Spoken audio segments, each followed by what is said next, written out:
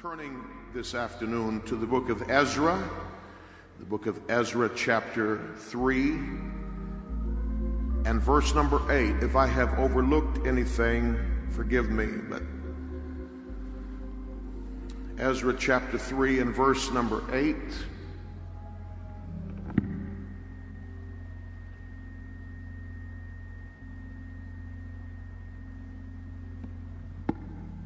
The Bible says, "Now in the second year of their coming unto the house of God at Jerusalem, in the second month began Zerubbabel the son of Shealtiel, and Jeshua the son of Jozadak, and the remnant of their brethren, the priests and the Levites, and all they that were come out of the captivity unto Jerusalem, and appointed the Levites from 20 years old and upward to set forward the work of the house of the Lord.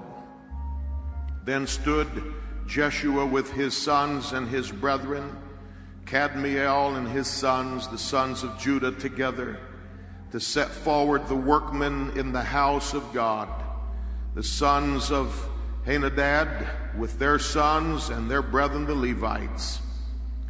And when the builders laid the foundation of the temple of the Lord, they set the priests in their apparel with trumpets, and the Levites, the sons of Asaph, with cymbals, to praise the Lord after the ordinance of David, king of Israel.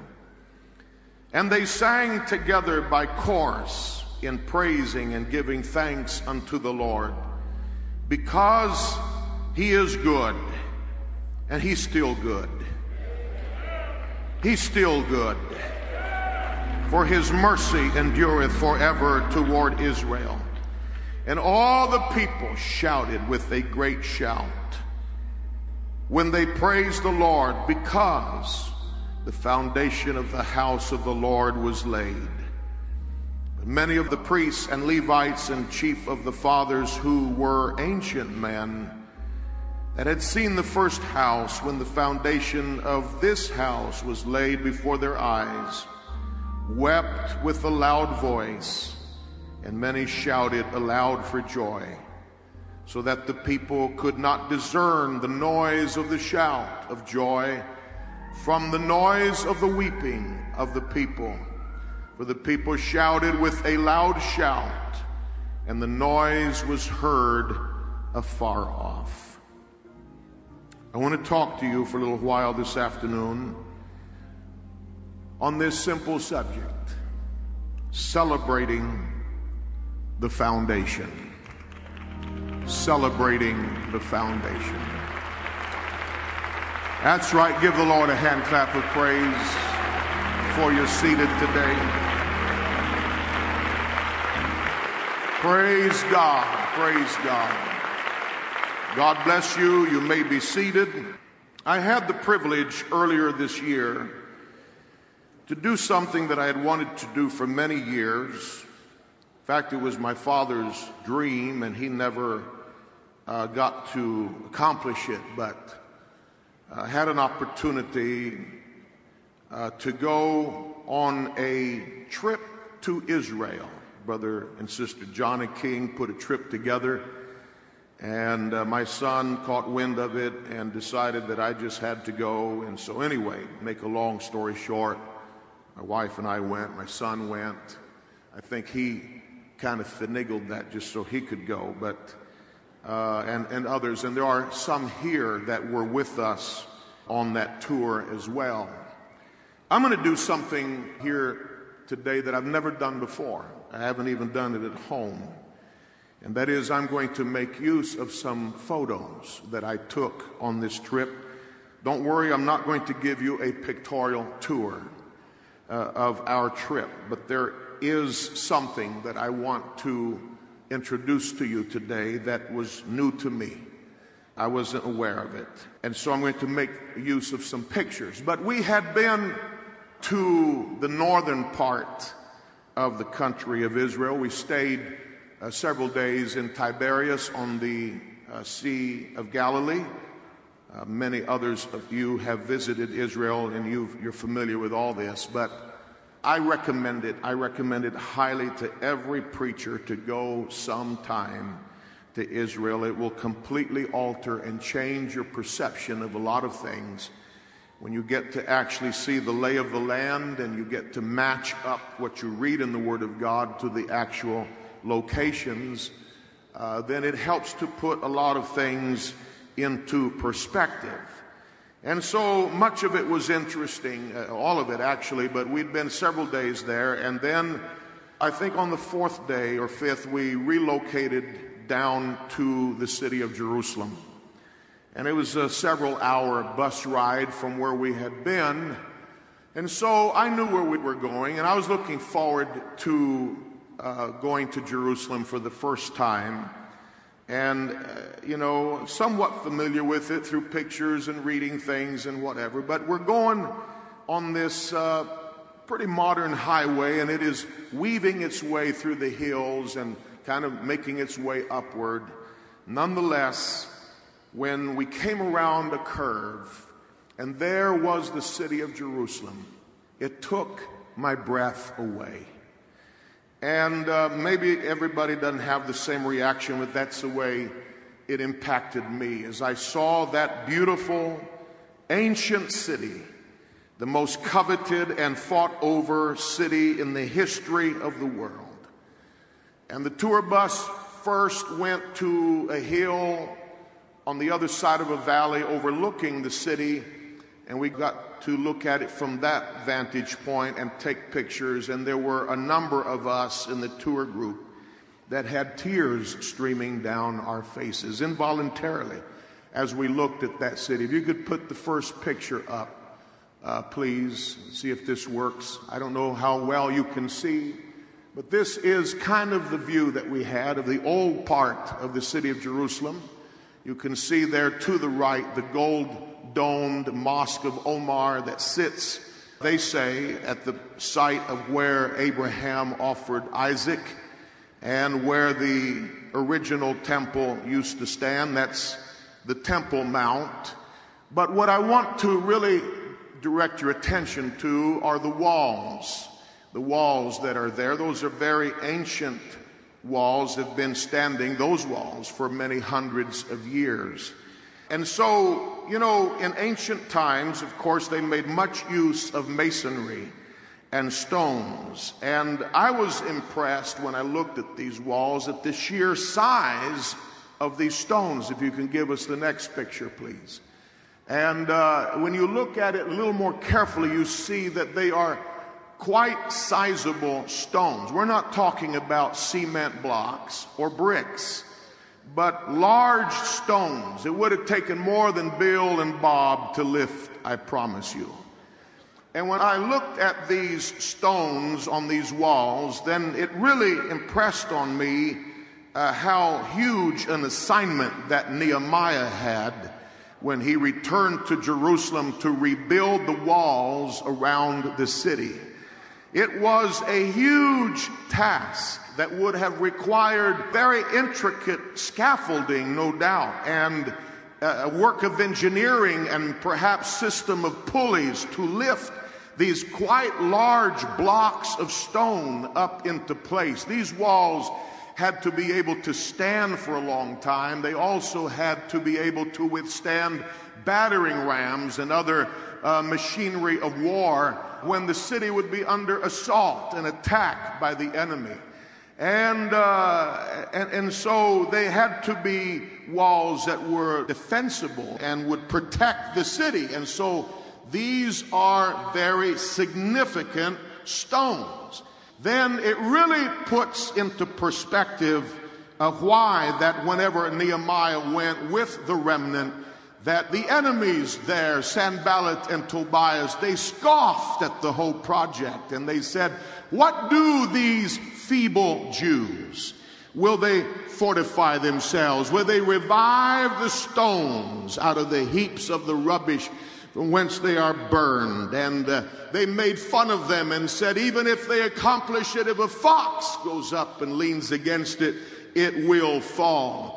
But Nehemiah just kept his mind on his mission and on his task. And he kept the people united and focused. And in spite of numerous attempts and efforts that the enemy made to come against them, to infiltrate them, to demoralize them, and to distract them from the project, they kept at it. And it is an awesome miracle when you consider the enormity of this task, how big these stones were and how big these walls and how high they were, to read in the Word of God, so the wall was finished in 52 days. I've known of kitchen remodeling projects that took longer than that. 52 days. And they put these walls back up around Jerusalem. I'm telling you, when you've got an assignment from God, and when God has your back, it doesn't matter how impossible that it might seem, how formidable the task, you can accomplish it.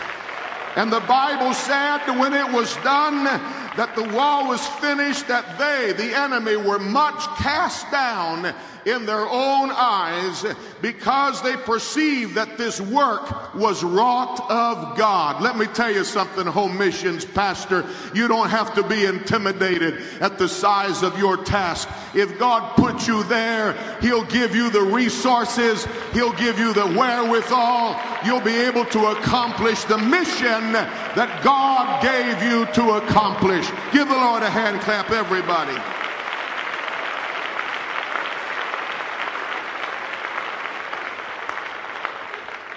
What of particular interest to me through the years has been the ancient Temple of Solomon, which is still regarded today as one of the most extraordinary structures that has ever been erected. It is estimated that if the Temple of Solomon was to be duplicated today, it would cost in excess of $5 billion. That's billion with a B. $5 billion to duplicate the Temple of Solomon. And this is due in large part, of course, to the lavish amounts of gold that was used, the extravagant use of the cedars of Lebanon, and massive amounts of masonry that was drawn from stone quarries in the mountains and brought over to the site, not to mention the degree of extraordinary craftsmanship and artistry that went into this structure. And it was such that when the Queen of Sheba came and she saw it, she had no words. It was like it took her breath away, and there was no spirit in her because of the magnificence of this structure. In fact, Solomon, I believe, had declared that the house would be exceeding magnifical. It would exceed anything that had been done before. You know, we call it Solomon's temple, but really it was David's vision.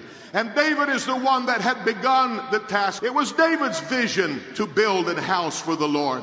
And although God had prevented him from doing it himself, he nevertheless dedicated the remaining years of his life to prepare for this structure. So that the Bible says in 1 Chronicles chapter 22 that David commanded to gather together the strangers that were in the land of Israel, and he set masons to wrought stones to build the house of God.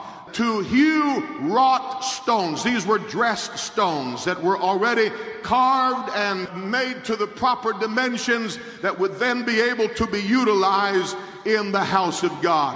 When Solomon then took over the project, 1 Kings chapter 5 tells you, and this is amazing, I want you to catch these figures. He had 80,000 hewers of stone in the quarries. 80,000. Can you imagine how many people and what massive amounts of logistics involved just to support that kind of manpower? 80,000 hewers of stone and 70,000 carriers, along with 3,600 foremen. So large and so vast and so impressive was this task. you can get an idea of what it was today. When you go in Jerusalem to what is called the Western Wall, if you put the next picture up, please. Amen. The Western Wall is there to your right. It's also called the Wailing Wall. This wall is made up today of stones that originally were part of the walls of the original Temple of Solomon, so that you can get an idea of just what those stones were like. If you'll give me the next picture, I think this shows some of our group praying up against that wall. You can see then, in conjunction to the people, the size of these stones and what it would have taken to transport them from the quarries in the mountains all the way to the city of Jerusalem and set them in place. Some of these stones are larger than these men that are standing up against it. By the way, let me just pause here a moment and say this, that, maybe I'm just being spooky about it, but to me there was an aura there. I'm not trying to make something out of what isn't, but to me there was an aura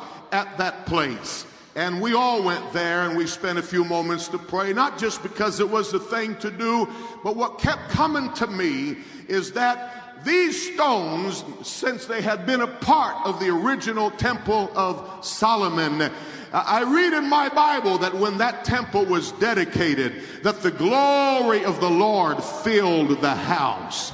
And it was such that the priests themselves had to get out because they could not stand it. Hallelujah.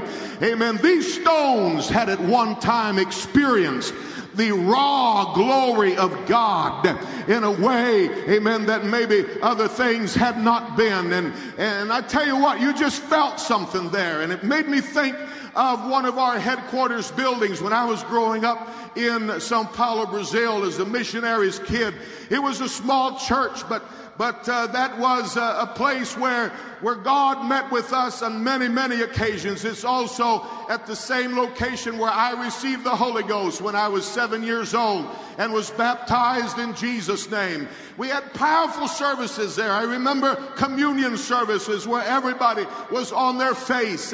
And when my dad would preach on the oneness of the Godhead and the glory of God would fill that building. When it was later sold and it was torn down, you don't have to believe this if you don't want to, but whenever it was torn down, the workmen that were involved in tearing the building down said as they ripped the walls down, they could hear the sound of people singing and praying. Somehow it had made its way saturated into the very materials.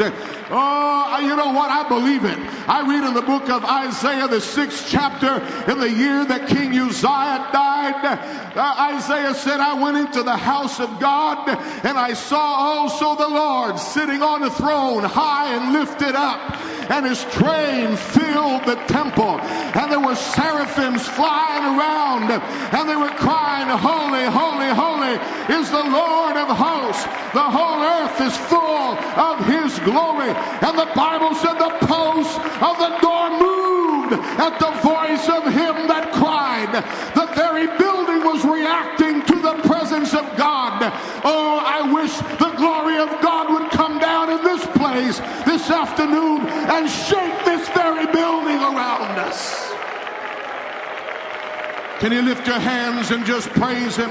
Praise him. Praise him. Come on, worship the Lord for just a moment.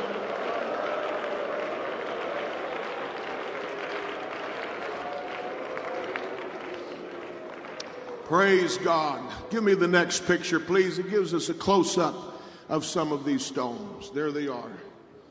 Amen. Quite large, quite large. And this was touching and impressive enough. And I'm going to get to where I'm going here in a little bit, but then this is where the surprise was. This was where the surprise was. They took our group down over to the side, and we went down a series of steps. And as we walked down a corridor, give me the next picture, please. This is what met our eyes. What you are looking at here is a original foundation stone of the Temple of Solomon. I want you to look at the size, the massive dimensions of that stone. There is a whole corridor of them there.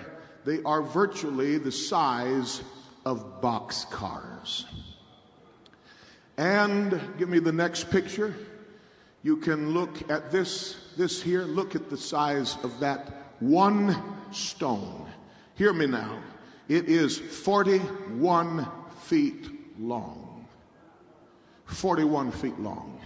It is estimated to weigh 500 tons, which is 1,000,000 pounds, ladies and gentlemen.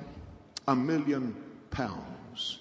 I read that there is no single piece of machinery in the world today that could lift that stone. And yet they brought it out of the quarries and transported it many miles across the valleys and up a ramp and set it in its place, it and all its companion foundation stones. Colossus, huge, unimaginable. The task of cutting these stones, of hoisting them out of their place, of raising them out of the quarries, of transporting them through a great distance over to the Temple Mount and raising it up and then setting it down when there is no piece of machinery today that could hoist it. Lets you know how many thousands of people would have been involved in the transporting of just a stone like that. And moving it probably took weeks, if not months. And I can just picture in my mind this procession as it moved along just inches at a time, bringing these great foundation stones. I also can imagine that at the time that it was decided that they would be this size, and then they actually started cutting them, I'm sure that there were those among them that said, you know what, it would be easier and a lot more feasible if we would cut these up in 2 or 3 pieces at least and bring them over. Then it would not be such a logistical challenge.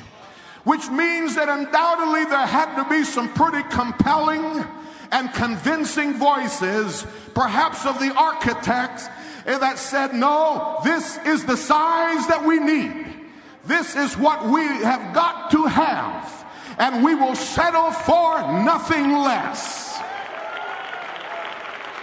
Maybe it required a decree from King Solomon himself to say, if this is what the architect determined is necessary, this is what we will have. No matter how big the task, no matter how large the stone, no matter how much it weighs, no matter what difficulty is involved in transporting it, we will get it done.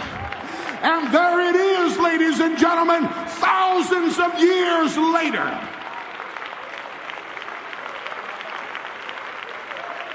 Y'all listening to me today? Praise the Lord. Now, amen, these great stones that made up the foundation, the temple, as we know, was destroyed. And I showed you how big the stones were on the walls. It would take a tremendous amount of malice and intent and concerted effort just to knock the walls down because of the size of the stones. In fact, give me the next picture. And you will see here a picture of a man standing by some of those stones that are just piled up there today. You see how large they were? Fred couldn't push those stones down by himself. It took a lot of the enemy to knock those stones down and destroy the temple and tear down its walls. Praise the Lord. But I tell you what, they never moved. They never moved a 500-ton foundation stone. it would have been impossible for them to have moved a 500-ton foundation stone. Go back to that previous picture, please.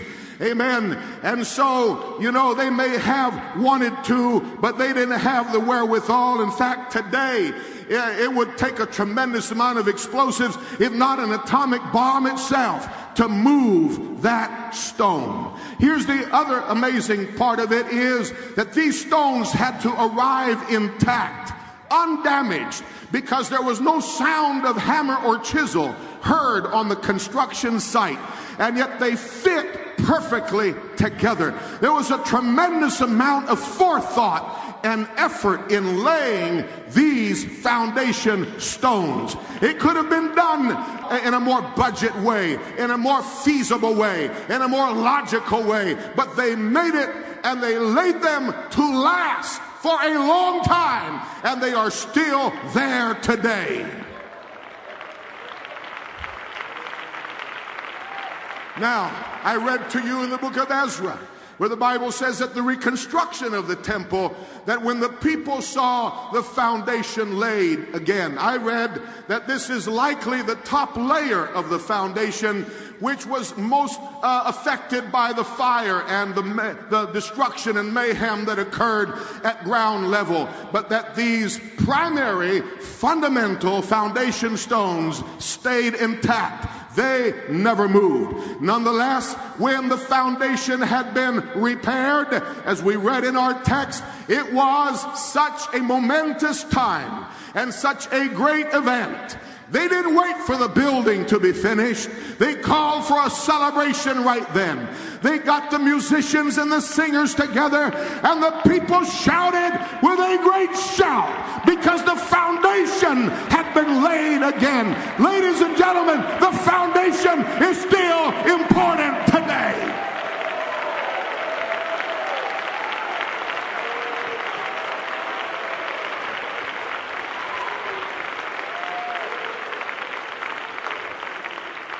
And I've got good news for you. We're a part of something that has a firm foundation. Earlier in our trip, we went to a place called Caesarea Philippi. Caesarea Philippi. There's two Caesareas. There's Caesarea by the sea. This is where Cornelius lived when Peter went and preached the truth to him. It's right on the edge of the Mediterranean Sea. We went there the first day. But then there is Caesarea Philippi. It is inland. It's in the northern part of the country. It's at the foothills of Mount Hermon that Brother Joel Booker was preaching about just earlier in the minister session today. And the snows that are on Mount Hermon, they melt and they come down the hills. And there are springs also that come out of the ground. And it is the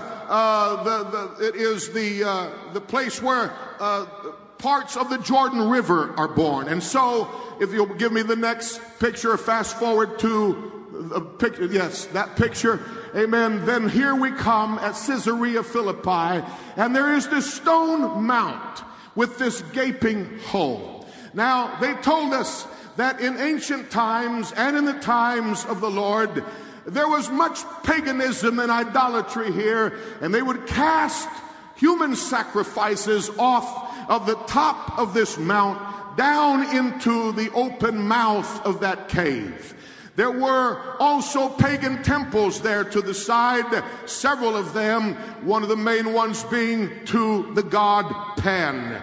And there was water down below in that cave and springs that would come out farther down under the ground. And the human sacrifices, as they were cast off into that open mouth, sometimes they would hit rock as they would fall and so on. But if blood appeared in the water down below, then it would mean that the gods had not accepted the sacrifice. But if no blood appeared, then the gods had accepted the sacrifice. It all seems a little ridiculous to us now. But in Matthew chapter 16, Jesus took his disciples to Caesarea Philippi, to this very place and location, the most idolatrous place perhaps in all of Israel, at that time. I can only imagine how he bristled at the paganism and idolatry that surrounded him. And he asked the question, who do men say that I am? And they gave various different answers, and then he personalized it. But who do you say that I am? And Peter responded, as you know, thou art the Christ. What a powerful declaration to be made in Caesarea Philippi, surrounded by paganism and idolatry. Thou art the Christ, the Son of the living God. Go to the next picture, please. Amen. Here is a closer picture of that cave. There's no water in it today. Amen. But that's the cave. Do you know what that cave was called? Some of you do know. You know what that cave was called? It was called in ancient times the gates of hell. The gates of hell. It is no coincidence that Jesus is standing perhaps at this very spot, and he responds to Peter by saying, thou art Peter, but I'm going to tell you something. Upon this rock I'm going to build my church, and the gates of hell shall not prevail against it.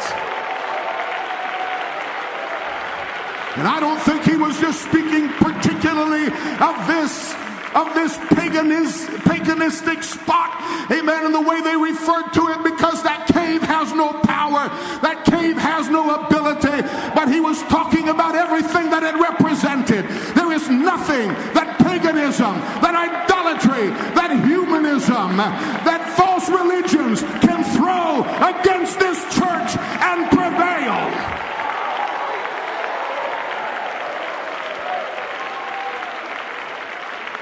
Next picture, please. Next picture, please. Oops, that's where the temple of Pan used to be. It's not there anymore. Next picture, please.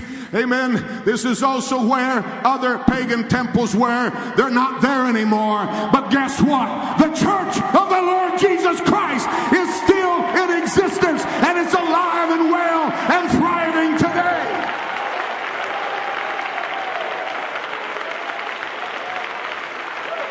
Come on, shout to the Lord, somebody.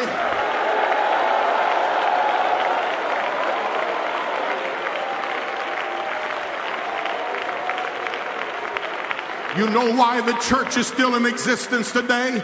Because Jesus did not use inferior materials to build it. He wasn't interested in budgeting. He wasn't interested in skimping. He wasn't interested in doing what was logical and easy. He was offered several shortcuts, but he resisted them. The devil said, if you bow down and worship me, I'll give you all the kingdoms of the earth. But oh no, he didn't take the easy route. I'm going to establish a church that will last for millenniums. If Solomon wouldn't settle for second best, Jesus Christ won't settle for second best. And if he's going to build a church that's going to last, bless your heart, it's going to have a firm foundation. It's going to have a firm foundation. Go to the next slide, if you will. The Bible says, Ephesians 2:20, we are built upon the foundation of the apostles and prophets, Jesus Christ himself being the chief cornerstone. You're looking at a whole corridor of those foundation stones that have lasted for thousands of years. Well, our foundation is even more sure than that one. It's the apostles and prophets, Jesus Christ being the chief cornerstone. Let me tell you what that means. It's this book right here. This book right here is our foundation. You can stand on it. You can depend on it. You can rely on it. You can build your life on it.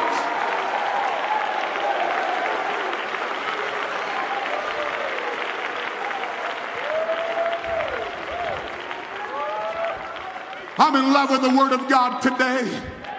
I believe in the Word of God today. Throw away all your philosophies and theories and hypotheses, and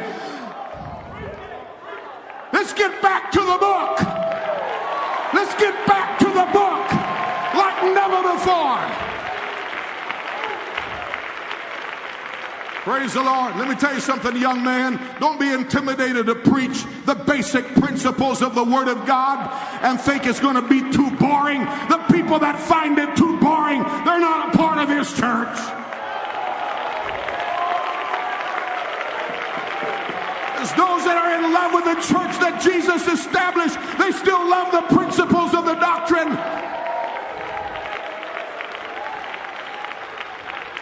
Hallelujah. Praise the Lord. The Bible says, this is Jesus speaking in Matthew 21 and verse 42, the stone which the builders rejected, the same has become the head of the corner. This is the Lord's doing, and it is marvelous in our eyes. Peter, preaching in the book of Acts, the 4th chapter, says, this is the stone which was set at naught of you builders, which has become the head of the corner. In 1 Peter chapter 2 and verse 6, behold, I lay in Zion a chief cornerstone, elect and precious. That means chosen and rare. And he that believeth on him shall not be confounded. Just as bringing these great stones would have been a logistical nightmare, I'm going to tell you something. Laying this chief cornerstone defied all logic. It required a virgin giving birth. It required God wrapping Himself up in a human body and coming and dwelling among us. That'll never happen. God will never do it. Bless your heart, He did do it. It required Him living among us. It required Him going to Calvary. He won't go the distance. Yes, He did go the distance. He went to Calvary and He went into the grave. But thank God on the third day He came back out. And the Bible says in Ephesians, He ascended up above the highest heaven and He descended into the lowest parts of the earth. That's covering a lot of territory, my friend. But let me tell you what the end result was. That chief cornerstone was laid. It was laid and put in its place, and is still in its place today. And my Bible says, for other foundation can no man lay than that is laid, which is Jesus Christ. So that this afternoon I can sing, on Christ, the solid rock I stand. All other ground is sinking sand. Can you worship that chief cornerstone today?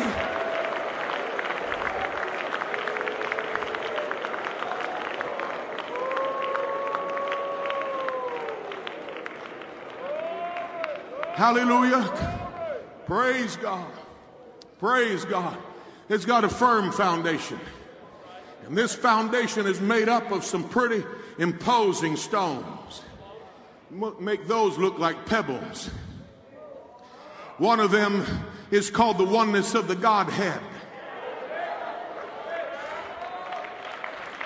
Hear, O Israel, the Lord our God is one Lord.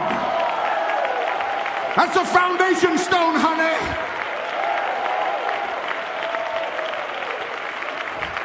In the beginning was the Word. The Word was with God, and the Word was God. And it goes on to say, and the Word became flesh and dwelt among us, and we beheld His glory as of the only begotten of the Father. That's a foundation stone. It's not a matter of semantics. It's the way it is. Ephesians 4 and 5, one Lord. What have I told you before? There are some verses that you shouldn't let the preacher quote by himself. You ought to quote it with him, because this is part of our foundation. One Lord, one faith, one baptism, one God and Father of all, who is above all and through all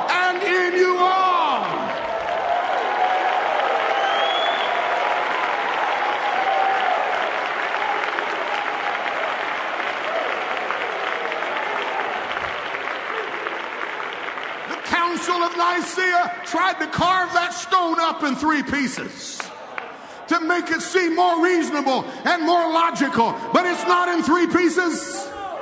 It's just one.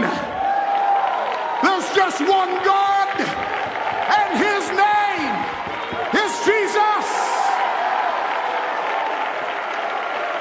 And without controversy, great is the mystery of godliness. God was manifest in the flesh, justified in the spirit, seen of angels, preached unto the Gentiles, believed on in the world, and received up into glory. For in him dwelleth all the fullness of the Godhead bodily. I'm proud to be standing on that foundation today.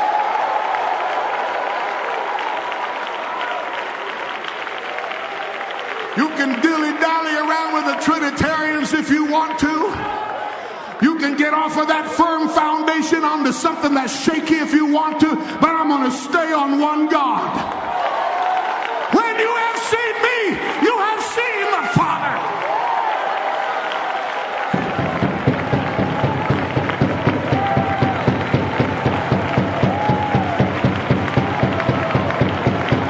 Come on, it's all right at camp meeting to preach on one God.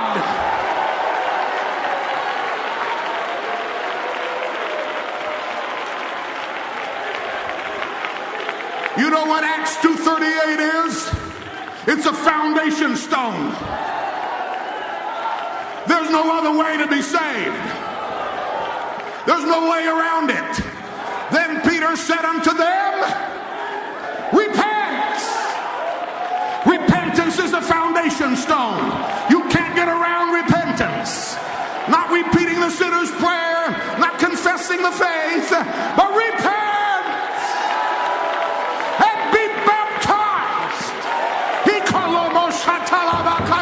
In the name of Jesus Christ for the remission of sins. Baptism in the name of Jesus Christ is a foundation stone.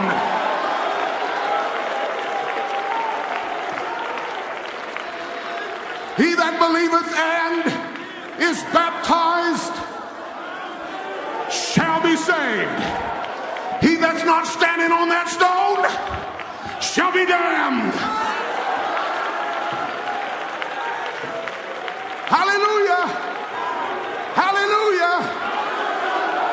If baptism is important, how you're baptized is important. There's only one name that can save you. There's only one name that can deliver you. Neither is there salvation in any other, for there is no other name under heaven given among men whereby we must be saved. That's a foundation stone.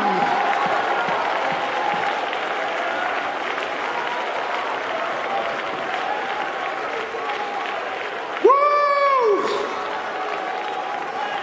And you shall possibly, if you're extra spiritual, closer to God, more enlightened, a cut above, you shall receive the gift of the Holy Ghost. For the promise is unto you and to your children and unto all that are afar off, even as many as the Lord our God shall call. I understand there's some so-called one God preachers these days that are no longer saying the baptism of the Holy Ghost is essential. It's essential. Jesus wouldn't let his disciples do anything till they got it. Go tarry in Jerusalem till you be endued with power from on high. You gotta have this power. You shall receive power. After that, the Holy Ghost is come upon you, and you shall be witnesses unto me.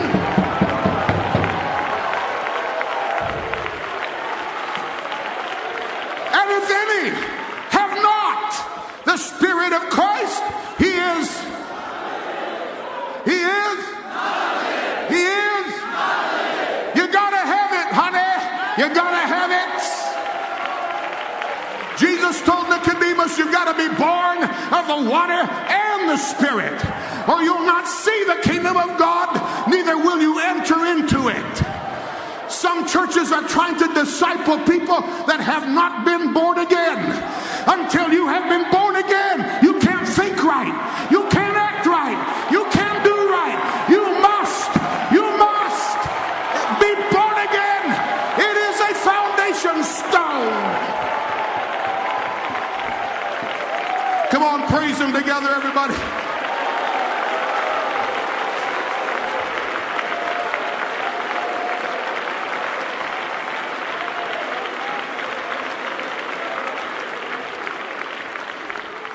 Hallelujah. Can you give me just a little more time? Just a little more time. Amen. Holiness is a foundation stone.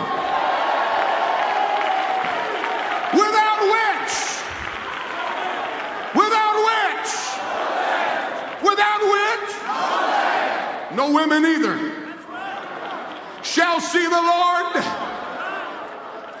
Amen. Oh, I know they're figuring other stuff out now. Praise God. But I read, be not unequally yoked together with unbelievers. Is this all right? I'm just touching the foundation stones today. What fellowship hath righteousness with unrighteousness? And what communion hath light with darkness? And what concord hath Christ with Belial? Or what part hath he that believeth with an infidel? And what agreement hath the temple of God with idols? For you are the temple of the living God. As God hath said, I will dwell in them and walk in them, and I will be their God, and they shall be my people. Wherefore, come out from among them, and be ye separate, saith the Lord, and touch not the unclean thing, and I will receive you, and will be a father unto you, and you shall be my sons and daughters, saith Paul, saith Peter, saith the Lord Almighty. It's a foundation stone.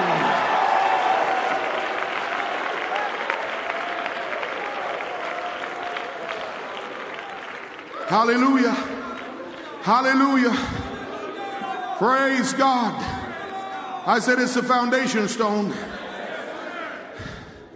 Amen. They're tampering with the standards, knocking the walls down. We don't need this. We don't need that. It takes a lot of malice. It takes a lot of energy. It takes a lot of effort. Oh, but they strain and they groan. And finally down comes a stone. And down comes another stone. Amen. We're removing the walls that separate us. We're tearing down the walls. You can tear down all the walls you want to, honey, but the foundation.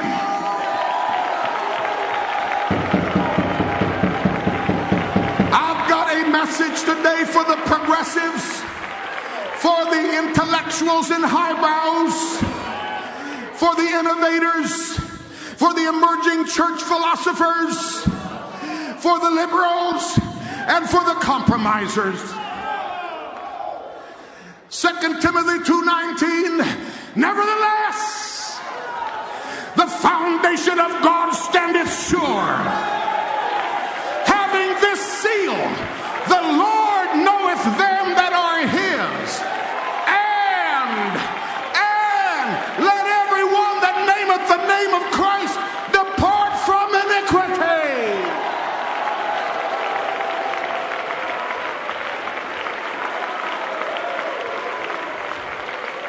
Tinker with it all you want. Rationalize facial hair.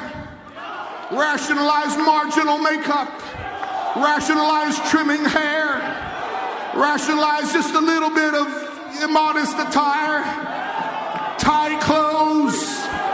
seductive, whatever, rationalize it. Go ahead and rationalize it. But when you're done, God's going to know who's his and who isn't. That's the seal on the foundation.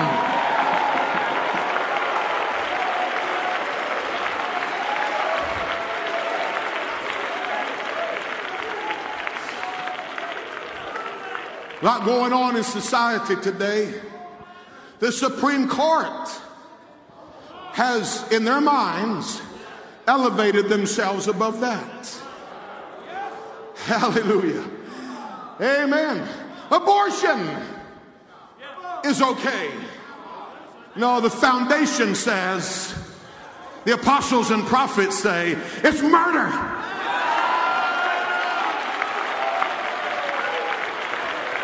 We're not trying to be politically correct. We're trying to be biblically correct. We're trying to stay on the foundation. Homosexuality is an alternate lifestyle. It's not an alternate lifestyle. It's perversion. And it's sin.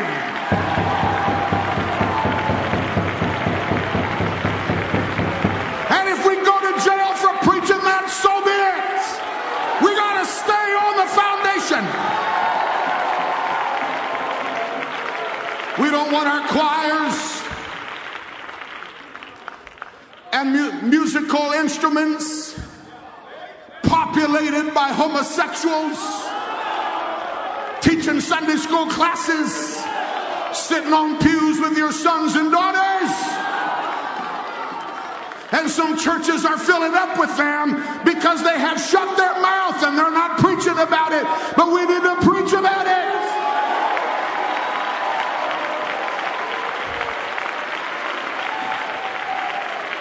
Same-sex marriage has been deemed to be legal now in America, designating the United States once and for all as a godless nation. But the marriage between husband and wife, that's part of the foundation, honey, that goes way back. And now then, the transgenders that are confused about their sexual identity,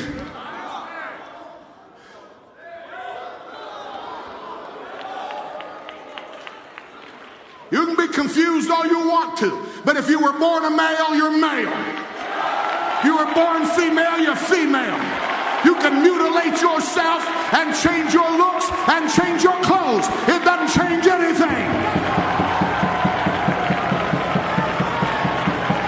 And the Supreme Court can throw all the legal documents that they want to against those stones, but none of it will stick because the foundation is still standing.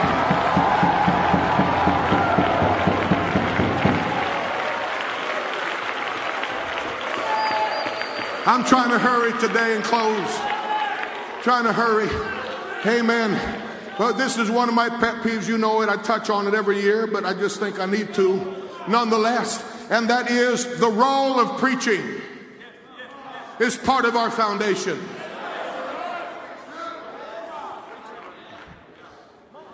Amen. In the wisdom of God, amen, it pleased God that by the foolishness of preaching. Now I know some have found a better way. It's more effective. It appeals to more people. It grows their churches better. So they say. So they say. Now I'm not going to preach against dramas and singspiration so you can chill. And programs where you can chill. But that will never, ever, ever take the place of what I'm doing right now. And the day you think it does, you've stepped off the foundation. And these churches that are just converting their platforms to stages and taking the pulpits out because they found a better way. They left the foundation a long time ago.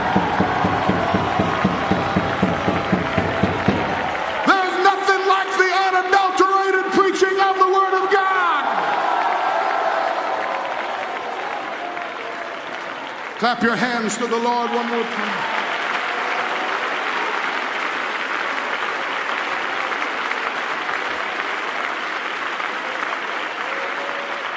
And I believe, too, that worship is an integral part of the church that Jesus established.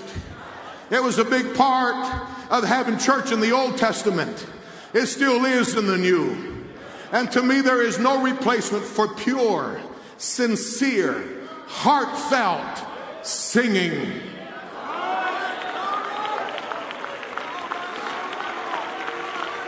I love to hear talented singing, but there's no replacement for the congregation lifting up their voices and singing. Once like a bird in prison I dwelt, no freedom from my sorrow I felt, but Jesus came and listened to me, and glory to God, and glory to God, He set me free.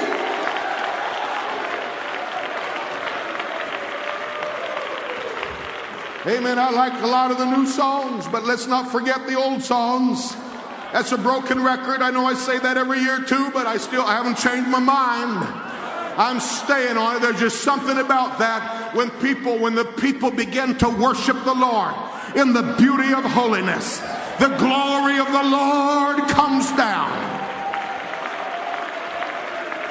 Hallelujah. Singing that focuses on Jesus. Singing that puts the emphasis on Calvary and on the blood of Jesus Christ. Singing that talks about redemption. Singing that reminds us that this world is not my home. I'm just a passing through. My treasures are laid up somewhere beyond the blue. And I can't feel at home in this world anymore. Anybody feel that way today? I'll fly away. Oh, glory, I'll fly away.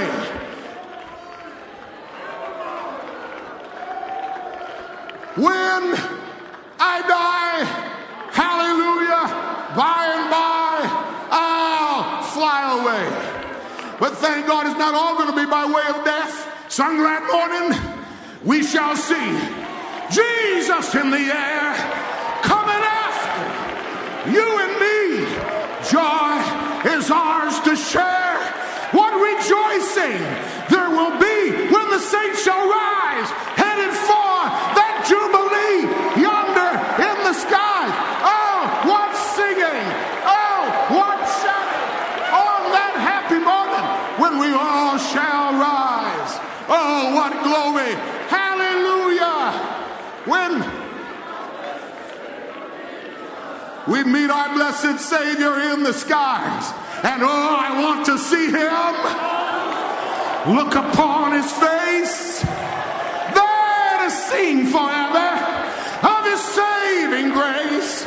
And on the streets of glory, let me lift my voice. Cares are past, I'm home at last, ever to rejoice.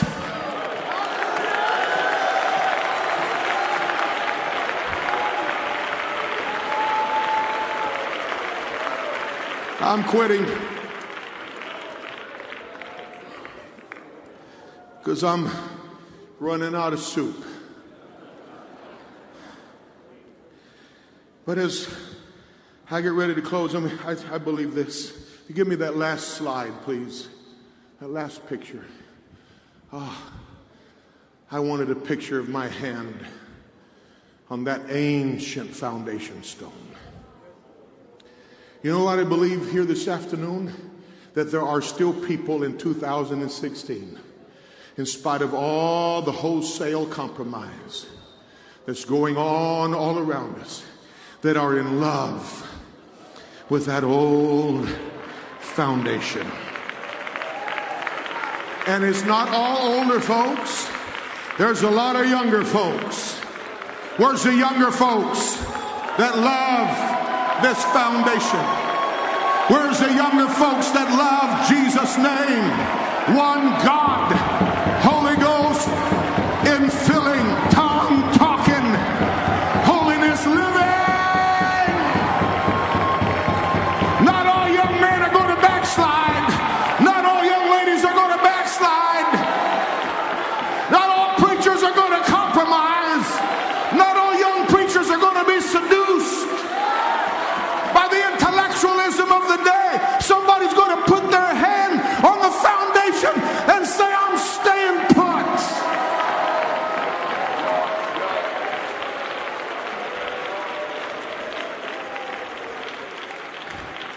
People who won't be bored with Acts 2:38 preaching, indifferent and looking for something new.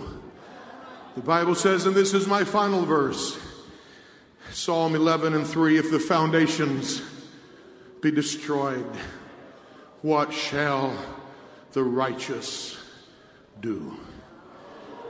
Before I surrender this microphone, I want us to do one thing.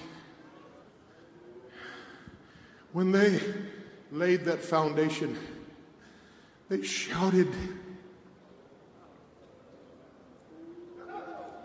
They didn't wait for the whole building. They just, there's the foundation.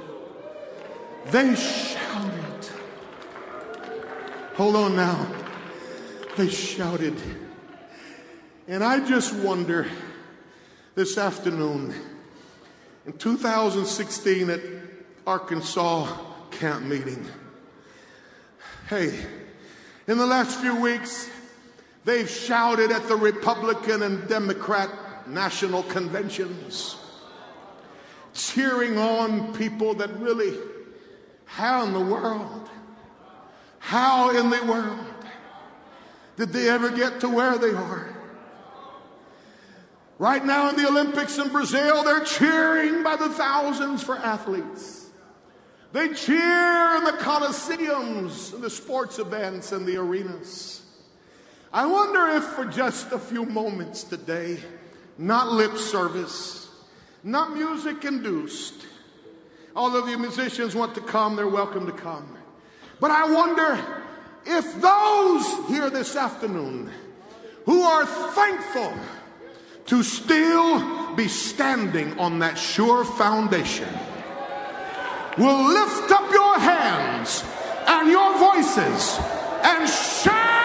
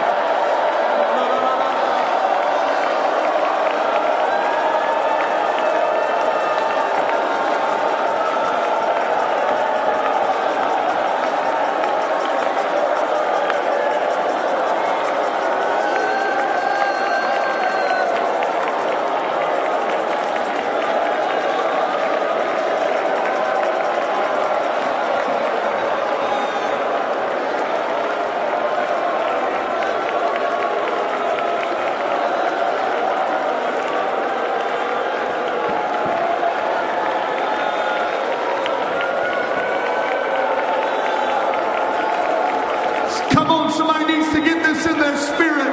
There's a younger generation here today. You need to get this in your spirit. Come on, we need to thank God for the foundation. We need to thank God for the foundation. We need to thank God for the foundation.